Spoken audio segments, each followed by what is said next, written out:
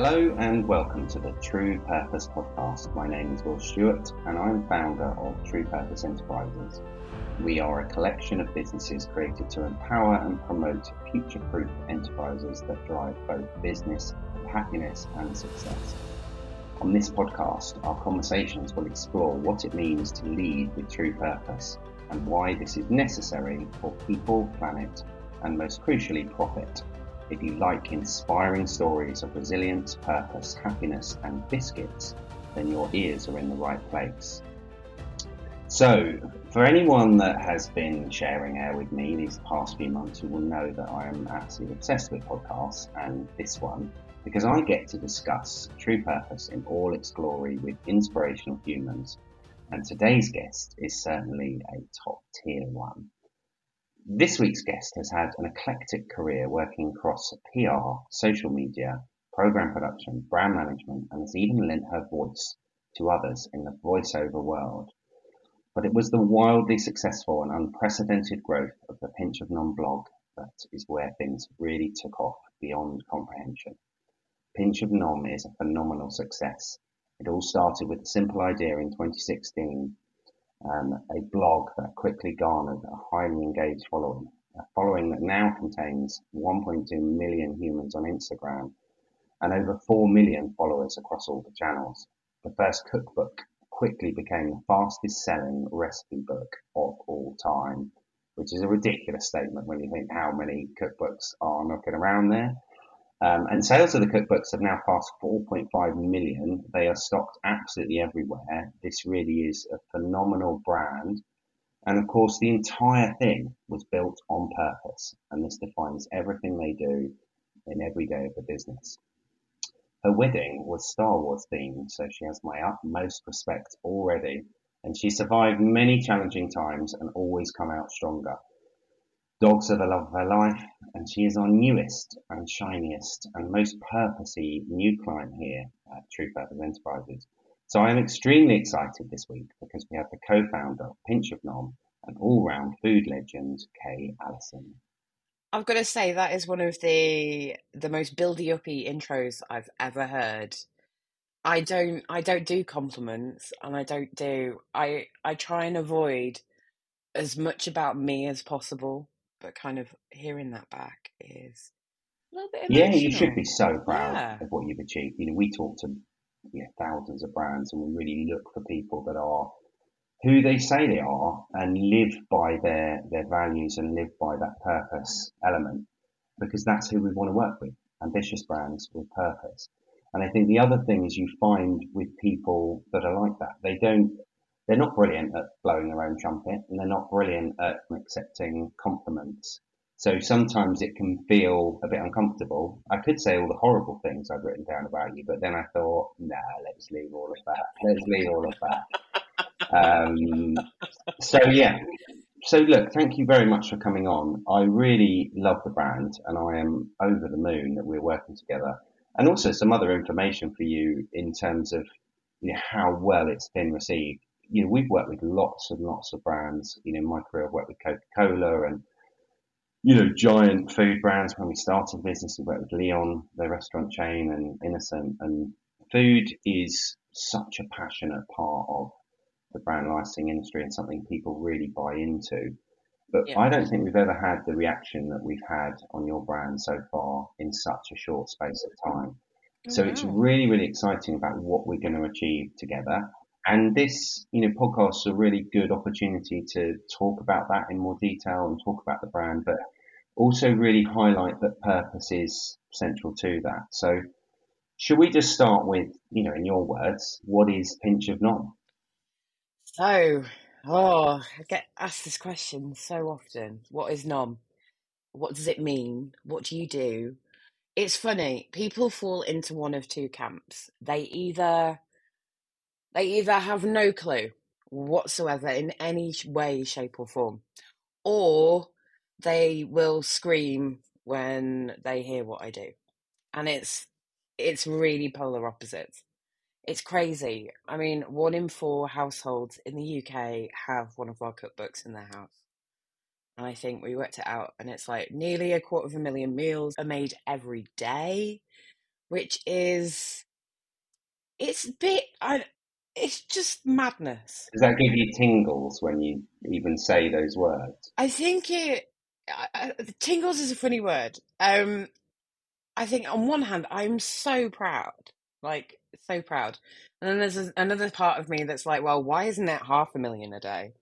And then because there's always going to be that competitive. I am ridiculously competitive, and usually with myself. But then there's the other part of me that's like, do you know what? This is really amazing. Like, you two managed to do this in a space where, like, I mean, our competition are chefs that we admire, whose cookbooks we have. I mean, Nigella, Jamie. Yeah. I mean, there's a lot there, and for us to have been able to do that is insane. And I still can't quite comprehend all of it. Yeah, I think the other thing is the speed at which it's happened. 2016, I mean, from a life point of view, it Hmm. feels like it's 30 years ago, doesn't it? But to come from writing a blog, well, what was the blog born out of? Was that, just you were bored and you thought, I'm going to write, or was it, If only. yeah. Oh, did you, okay, so when you started writing, I mean, you've written before, right? Your career's been, Kind of. mixed. Yeah, my career has been extremely mixed. I mean, it is the CV of your typical ADHDer.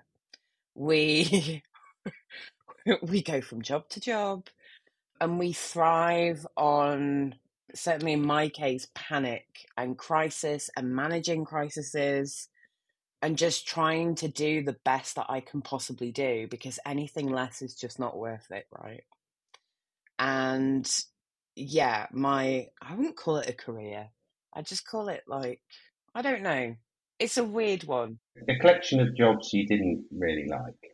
How about that? Yeah, I mean, some of them, it wasn't until I worked for a particular firm in Canada that I'd never really enjoyed work before, and actually felt like I was doing something that A, was changing people's lives, was really good fun in the meantime, but also it came in quite easy to me, which is really weird.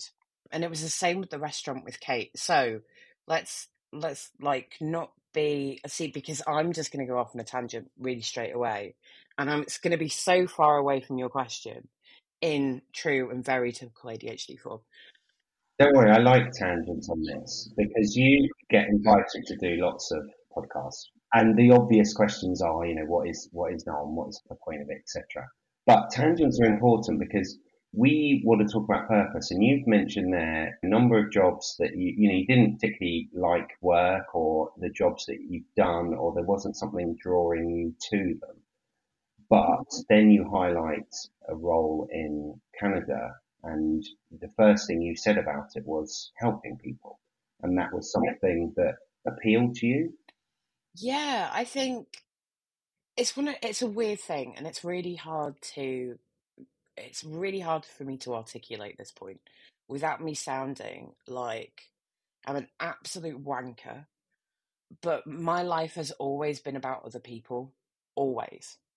Whether that's Kate, who is my wife and my business partner, for those that don't know, living and working with your wife is quite interesting sometimes.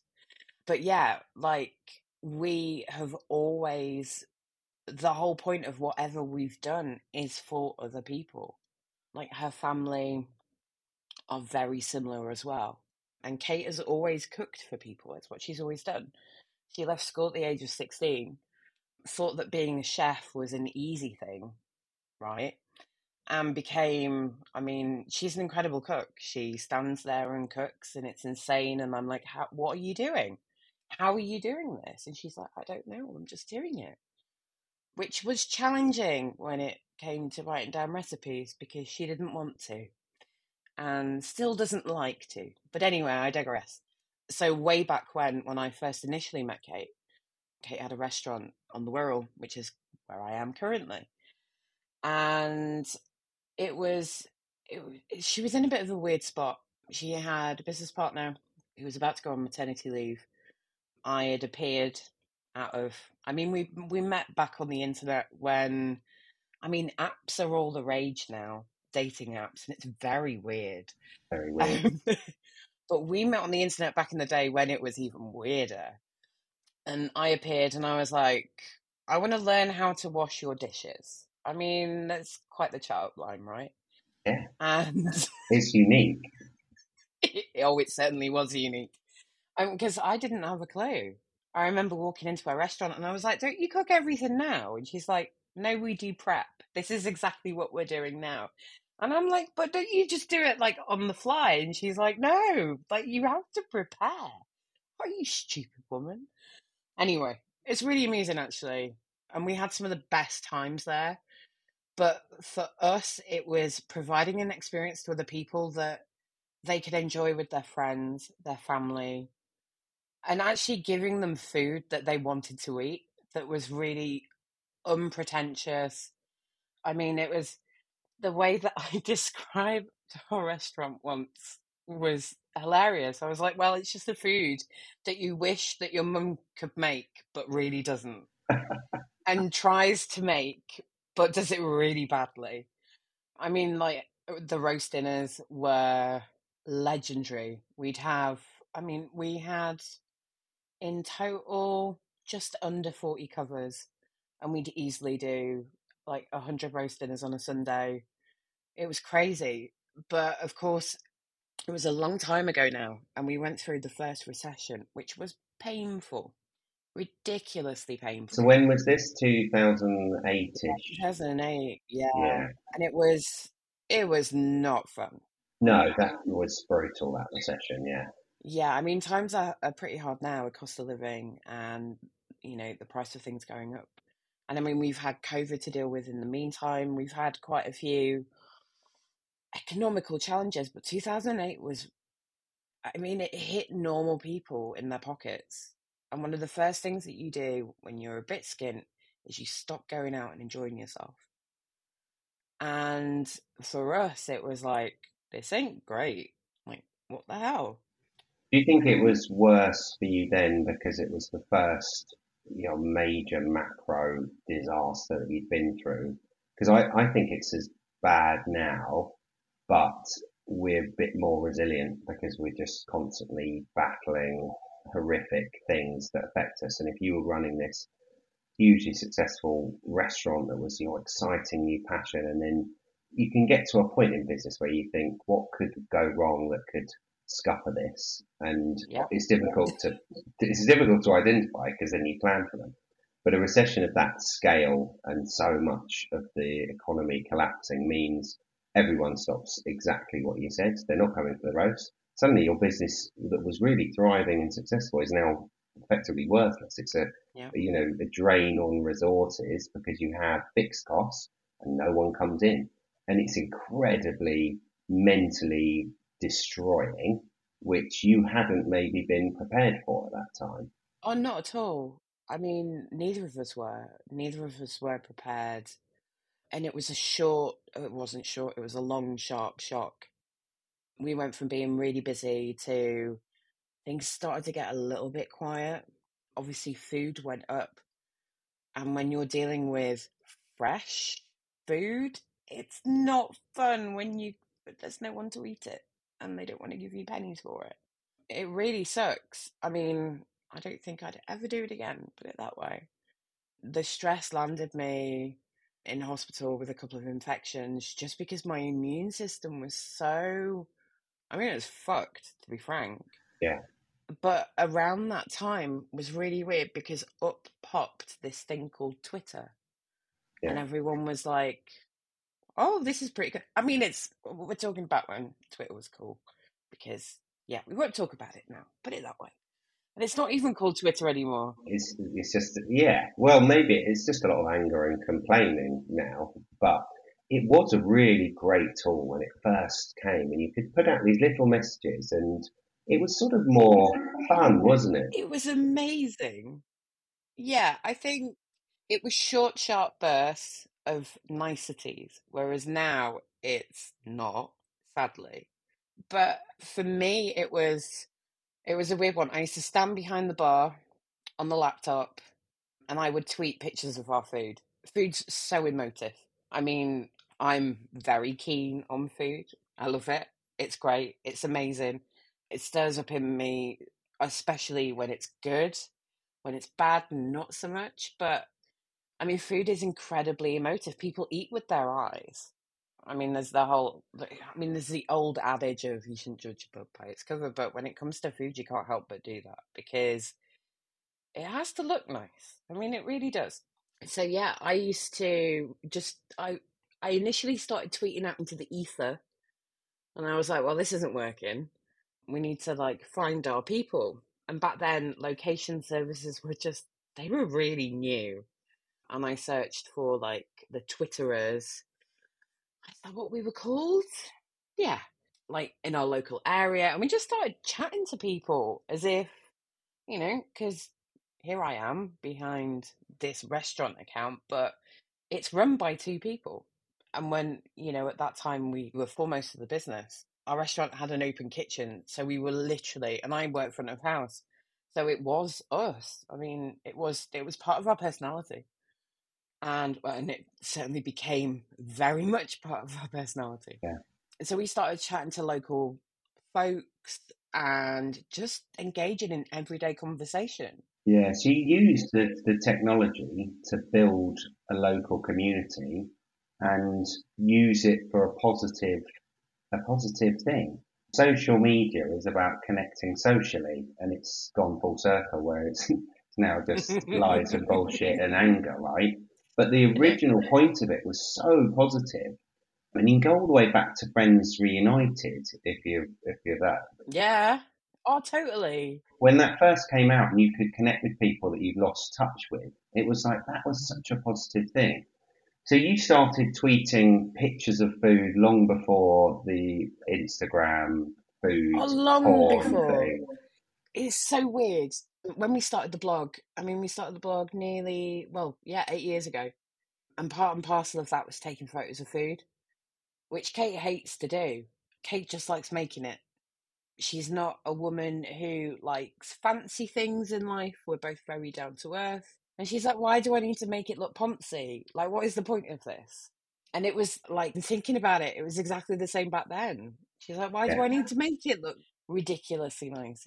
It looks nice as it is. But I think that's why your partnership works because she doesn't give a shit about all of that other stuff. She is purely focused on the chefing, creating this wonderful thing. And what's one of the most wonderful things in life is someone cooking you a meal, right? What a lovely thing. You sit down, they Tell cook me you this about it. amazing I meal, mean, right? I've got the best job, right? I'm chief taste tester.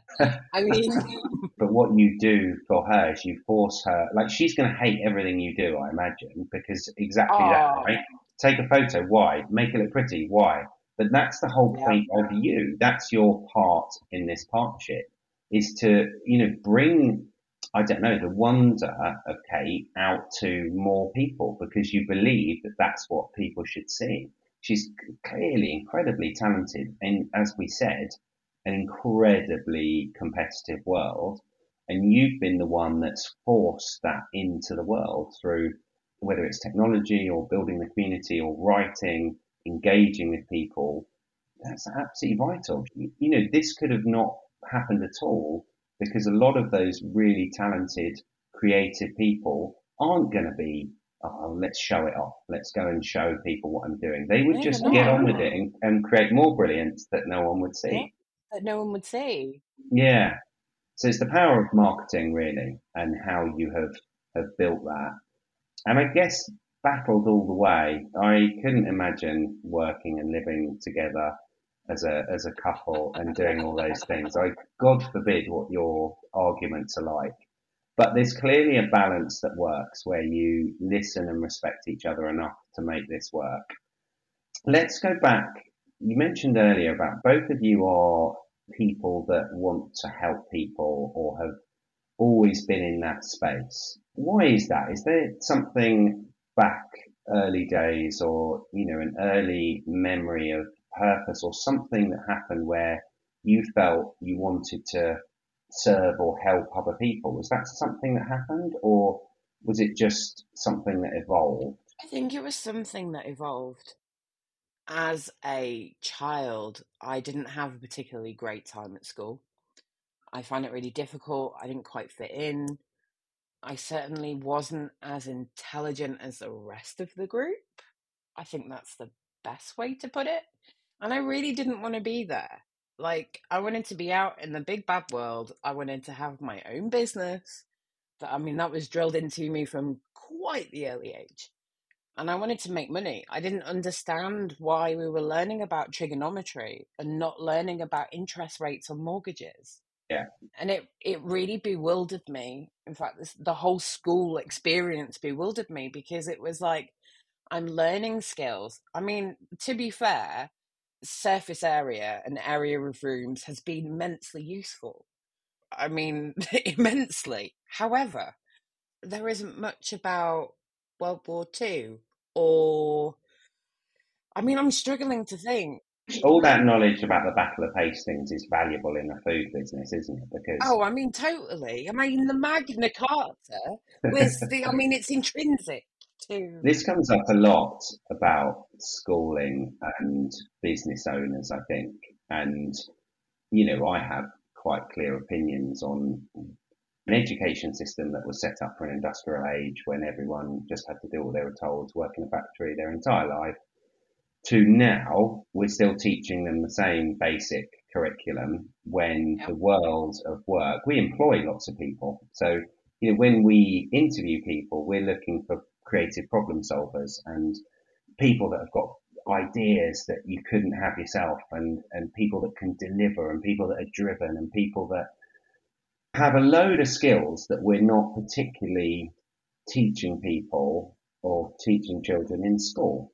And it's fascinating, like even the definition of intelligence, I find a bit frustrating because people say, like you said, I wasn't as intelligent as the other people. Now, if your definition of intelligence is, here's a load of information about 1066 and the Battle of Hastings, can you learn that information and apply it parrot fashion to an exam, and then you get a tick and you're intelligent? Whereas, people coming up with a different view or a more efficient way of answering the question or all those sorts of things, they're all seen as disruptive, troublemakers, problems, people that aren't going to fit the system. Whereas successful people today, practically everybody that you speak to who is running a successful business are disruptors, they're troublemakers, they're We were the people naughty that are a kids. problem for the system. Yeah. Funny that, isn't it?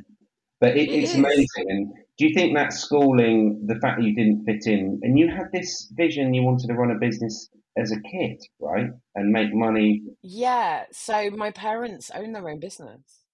So my weekends, every bit of holiday, every every bit of time that kind of maybe should have been mine, to have a rest and to do things that kids want to do. No, I mean, I was working in a flower shop quite often in the cold because it was frigging freezing. Yeah, And I wanted to just do my own thing. I didn't want to do what everyone else was doing.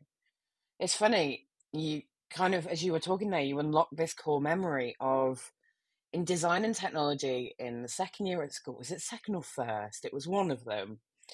And it was, here's a piece of wood, do something with it. So people were making chairs, lamps, whatever. Muggins here. I was like, no, I'm going to come up with a business plan so the school can sell all of its offcuts of wood and make a profit. Because all these pieces of wood are going in the bin. You're not chipping them. Like, what the hell? And my DT teacher, I think at the time, was absolutely horrified because it was like, what is this child doing? I must have been about 11 or 12. And I was like, it makes no sense. Like, there's money to be made. Like, I just I wanted to be able to put myself in a position where I wasn't going to struggle. yeah, And yeah, like, my childhood was okay. I think when I left school, I had a really hard time. I couldn't find anything that fitted. I had a few relationship issues. They were fun, not. And then I met Kate, And that's cutting a really long story short. But literally, like we got on really well, very polar opposites, insanely so. I mean, I'm the one that comes up with the mad ideas. She's the one that has to put up with them. And don't envy her most days because, I mean, Nom was one of those crazy ideas. Amazing though, because if you'd not chucked it out there, here's a crazy idea. I love people that are Hmm. prepared to say a crazy idea because so many of us don't. We go, oh, it sounds stupid, I won't say it. And you doubt yourself. You have that moment of self doubt. But you've obviously got a confidence in her where you could just say anything because the key thing with ideas is most of them are shit, really shit. But Yeah. if someone Oh, they're awful. Yeah, but the difference is if you come up with an idea and say it, someone else can greenhouse it and actually make it into something better. But if you've not come up with the idea in the first place, none Yeah. maybe wouldn't even exist. So without the I mean, idea, nothing grows. I think it's difficult sometimes for people to articulate ideas in a way that, I mean, we're all very, me especially, I'm extremely aware that most of my ideas are absolute bollocks.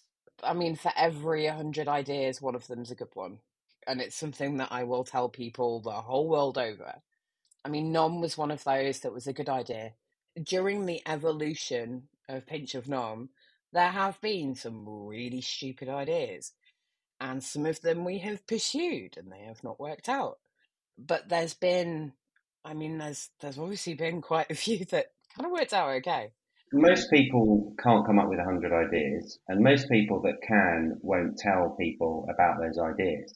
So, a Hmm. big thing about being successful in business is to be coming up with ideas. Ideas is a currency.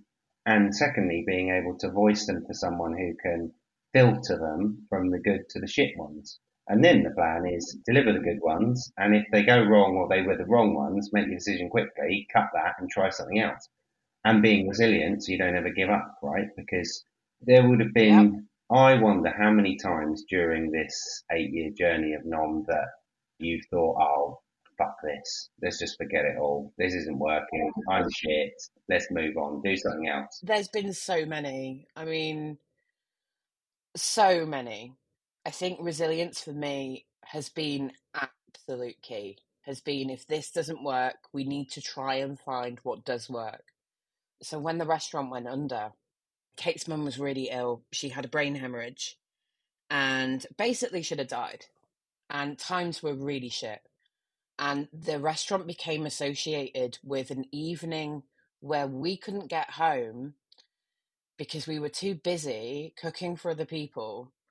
I mean, her dad had basically rung us and said she's got really bad migraine, she's gone to bed. And we got home really late. And the next morning, we were like, actually, there's something really wrong. Like, let's call an ambulance. Like, this is not a migraine. And the restaurant became associated with this event of if we weren't too busy trying to make other people happy, that may have had a better outcome. To be fair to Kath, Kate's mum, resilience was just her. Like the amount of issues that they had as a family, particularly with money, way back when you could buy a house for like 4 grand. Oh, I'm so jealous. And they helped Kate at every point during her profession. Like, I mean, they helped bankroll the restaurant Yeah, because they were so proud of her. And it was amazing to witness, like in a way that I hadn't been partial to the same thing. yeah. And it was, in a way, it was really alien to me. I was like, this is weird, but I'm going to go with it. This is quite cool. So the restaurant became associated with this horrific event. And I mean, times were really crap at the time. We just recently expanded and definitely bit off way more than we could chew. And like we went under, and food and cooking became associated with this really stressful event. I mean, we fell out of love completely with cooking. We couldn't watch anything on the TV that was about the restaurant industry. It was so raw. I mean, I take accountability for quite a lot of things that I shouldn't have to take accountability for or that aren't really my fault. And I felt really bad. It was shit. It was, What got you through? though. I've seen you talk about non before and talk about the purpose, and the purpose of it is to help other people. And you discussed there that you were in the restaurant helping other people because that's the purpose of it, and it almost affected a major life incident that changed things. Do you think there's a challenge of being too driven by that purpose and serving other people and forgetting what's important? Totally, totally. And sacrificing ourselves for other people. How have you changed then? You've come a long way since the restaurant. Therapy. Okay. Therapy's good. I love a bit of therapy. Lots of therapy. An awful lot of therapy. Yeah, I think with Nom, it was our chance to do things again, but instead of feeding people physically, we did it virtually, which meant that the cost of the ingredients didn't fall to us, Yeah, it fell to other people. And we just needed to come up with the medium and the way and the words, more importantly, to facilitate that end. yeah, That end of we're going to hold your hand through this trying time over the hob or the oven or whatever kitchen appliance you want to use, and we're going to get you through. And at the end of it, you'll have something that looks like a picture, because that's the really important part, that it's achievable. And it was really weird. I mean, we went to a weight loss group. Kate and I have been overweight. I've been overweight for most of my life. So's Kate.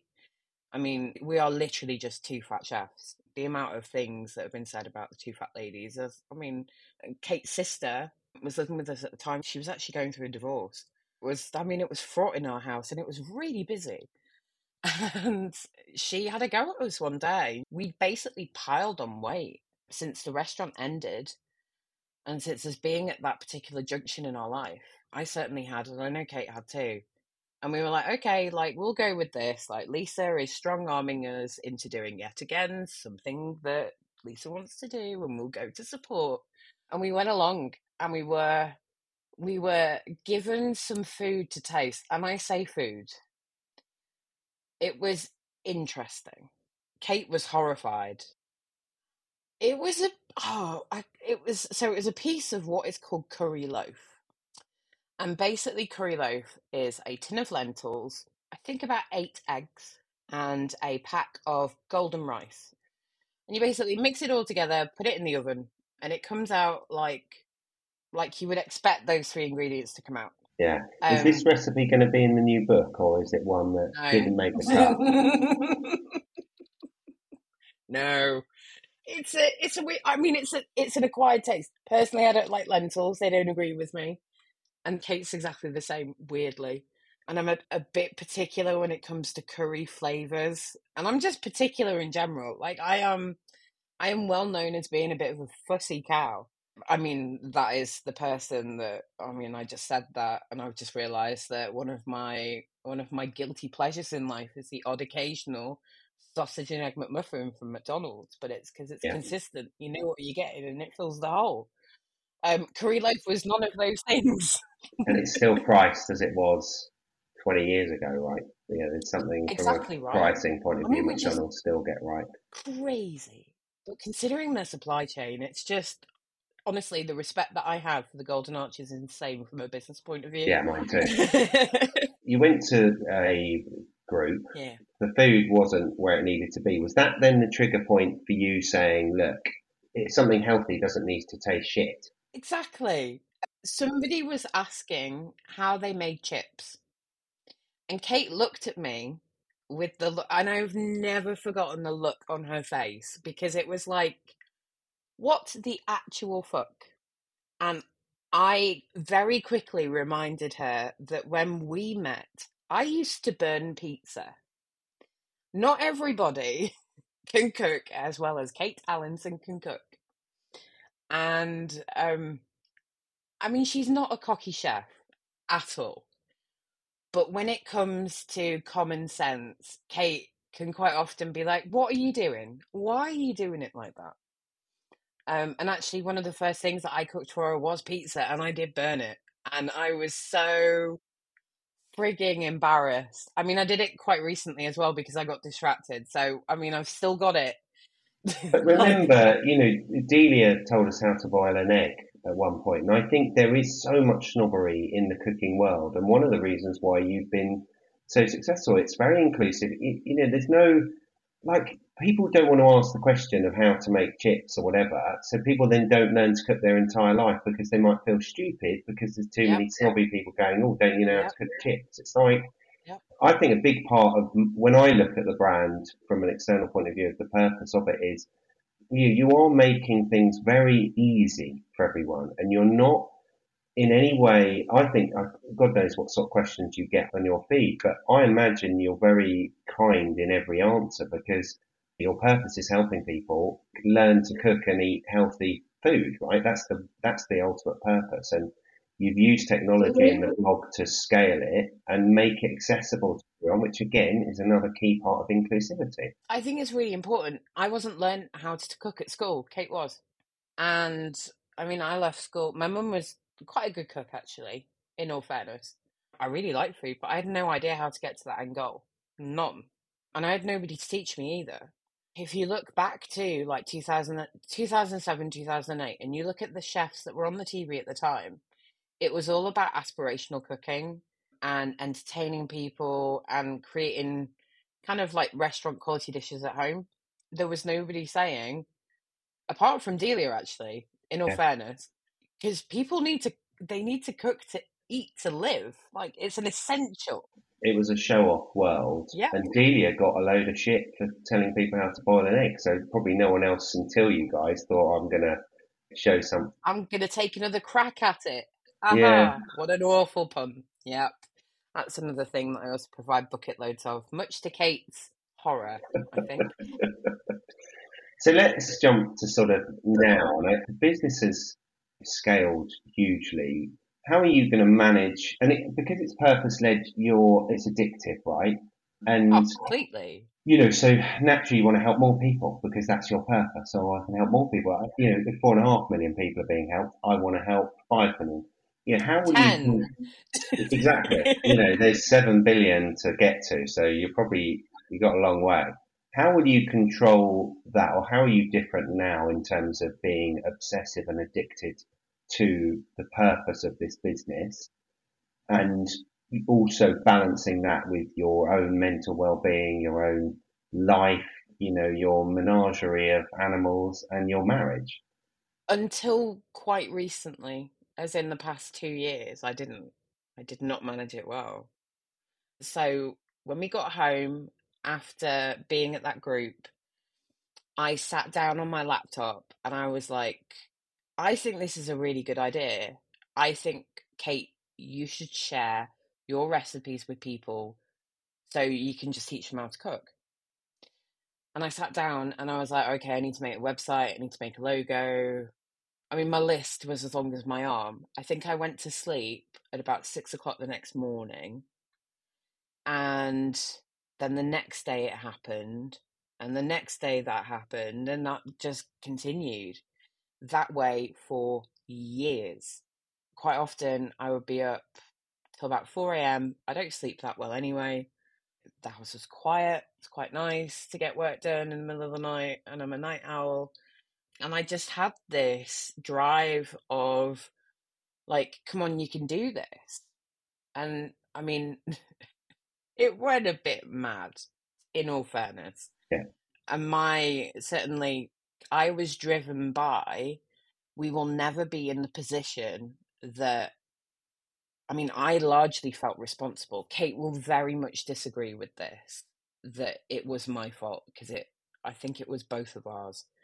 But I was like, I never want her or her family to be put in that position again, where we basically, like, we nearly lost everything.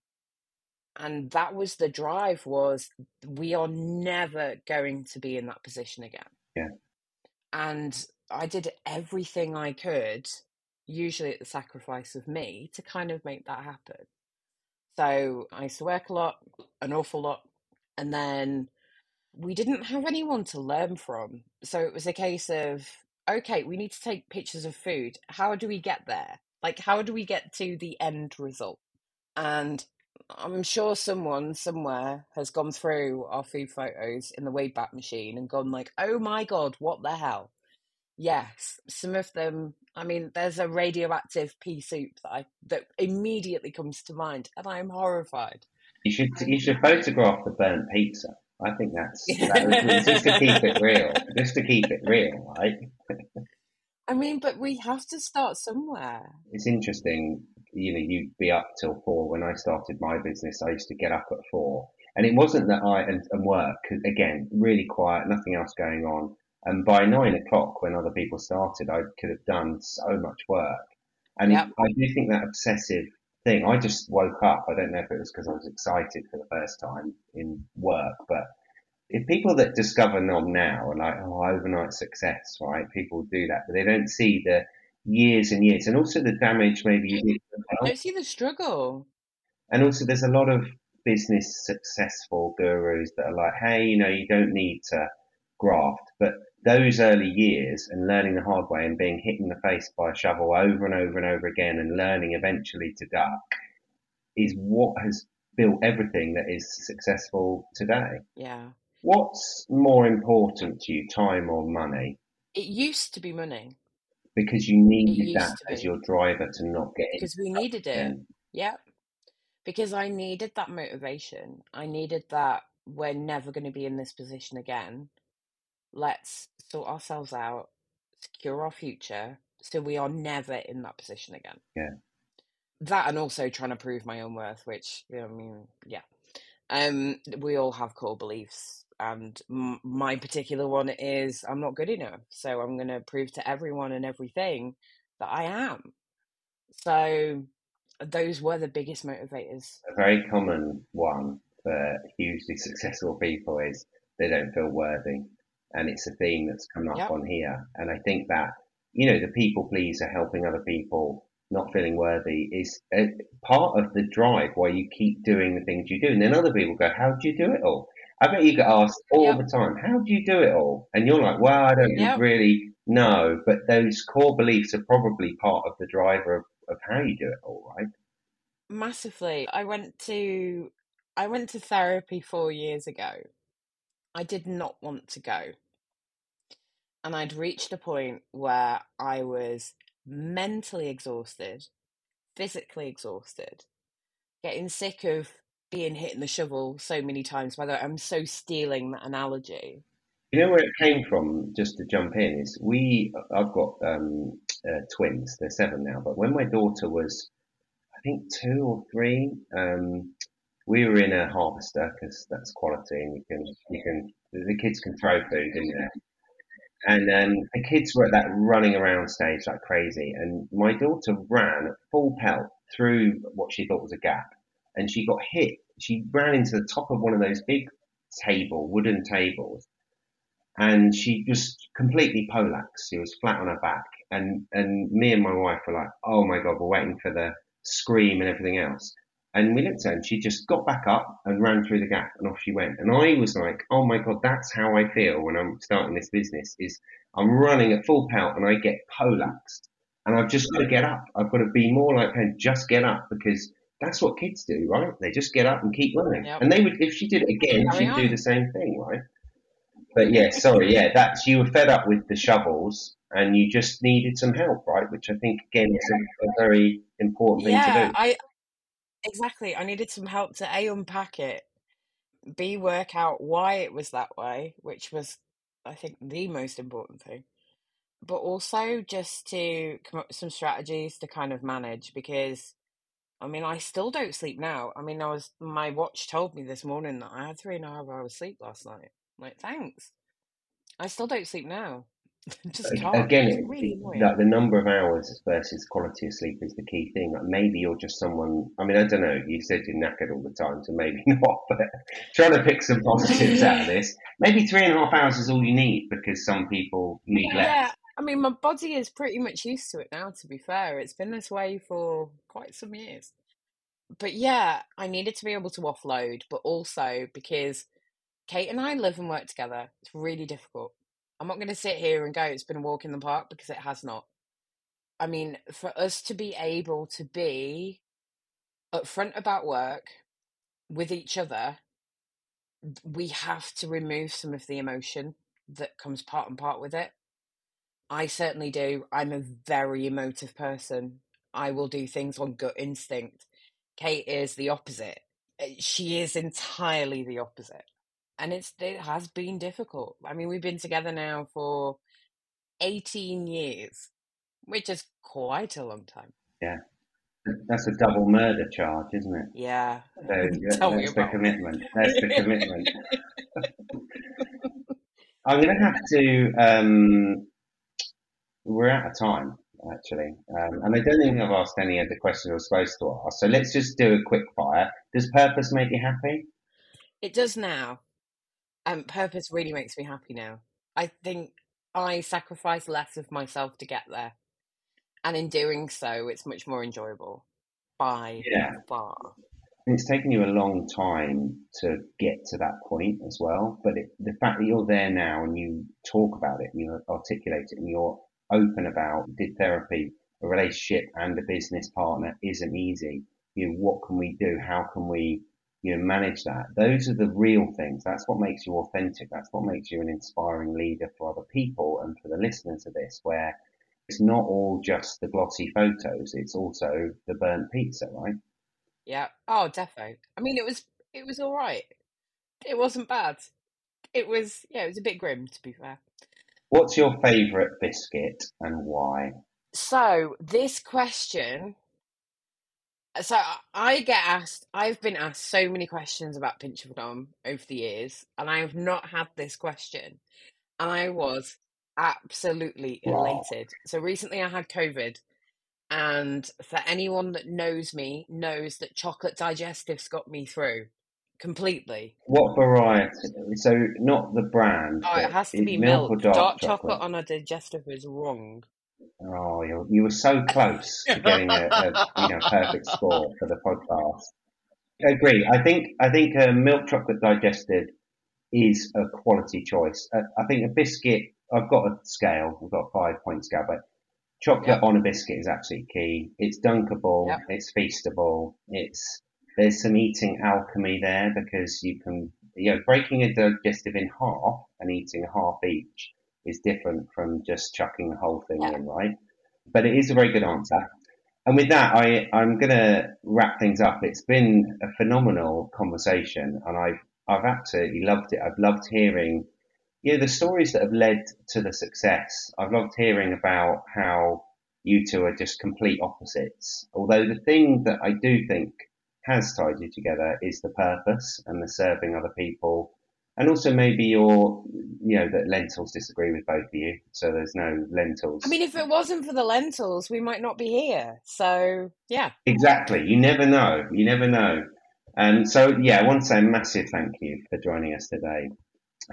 Yeah, and you did get all the questions right, other than the biscuit Hey. one. So that's a pretty good performance. At this podcast, we are building a community of purpose-led leaders, and we want to be part of the revolution to a true purpose-led economy through inspiring every professional to think more purposely. To the humans that listen to the podcast, thank you. You're helping build a more purposey business future. We love hearing your feedback, and reviews and comments do make a difference. So it's going to take us years, maybe decades to get there, but change is happening.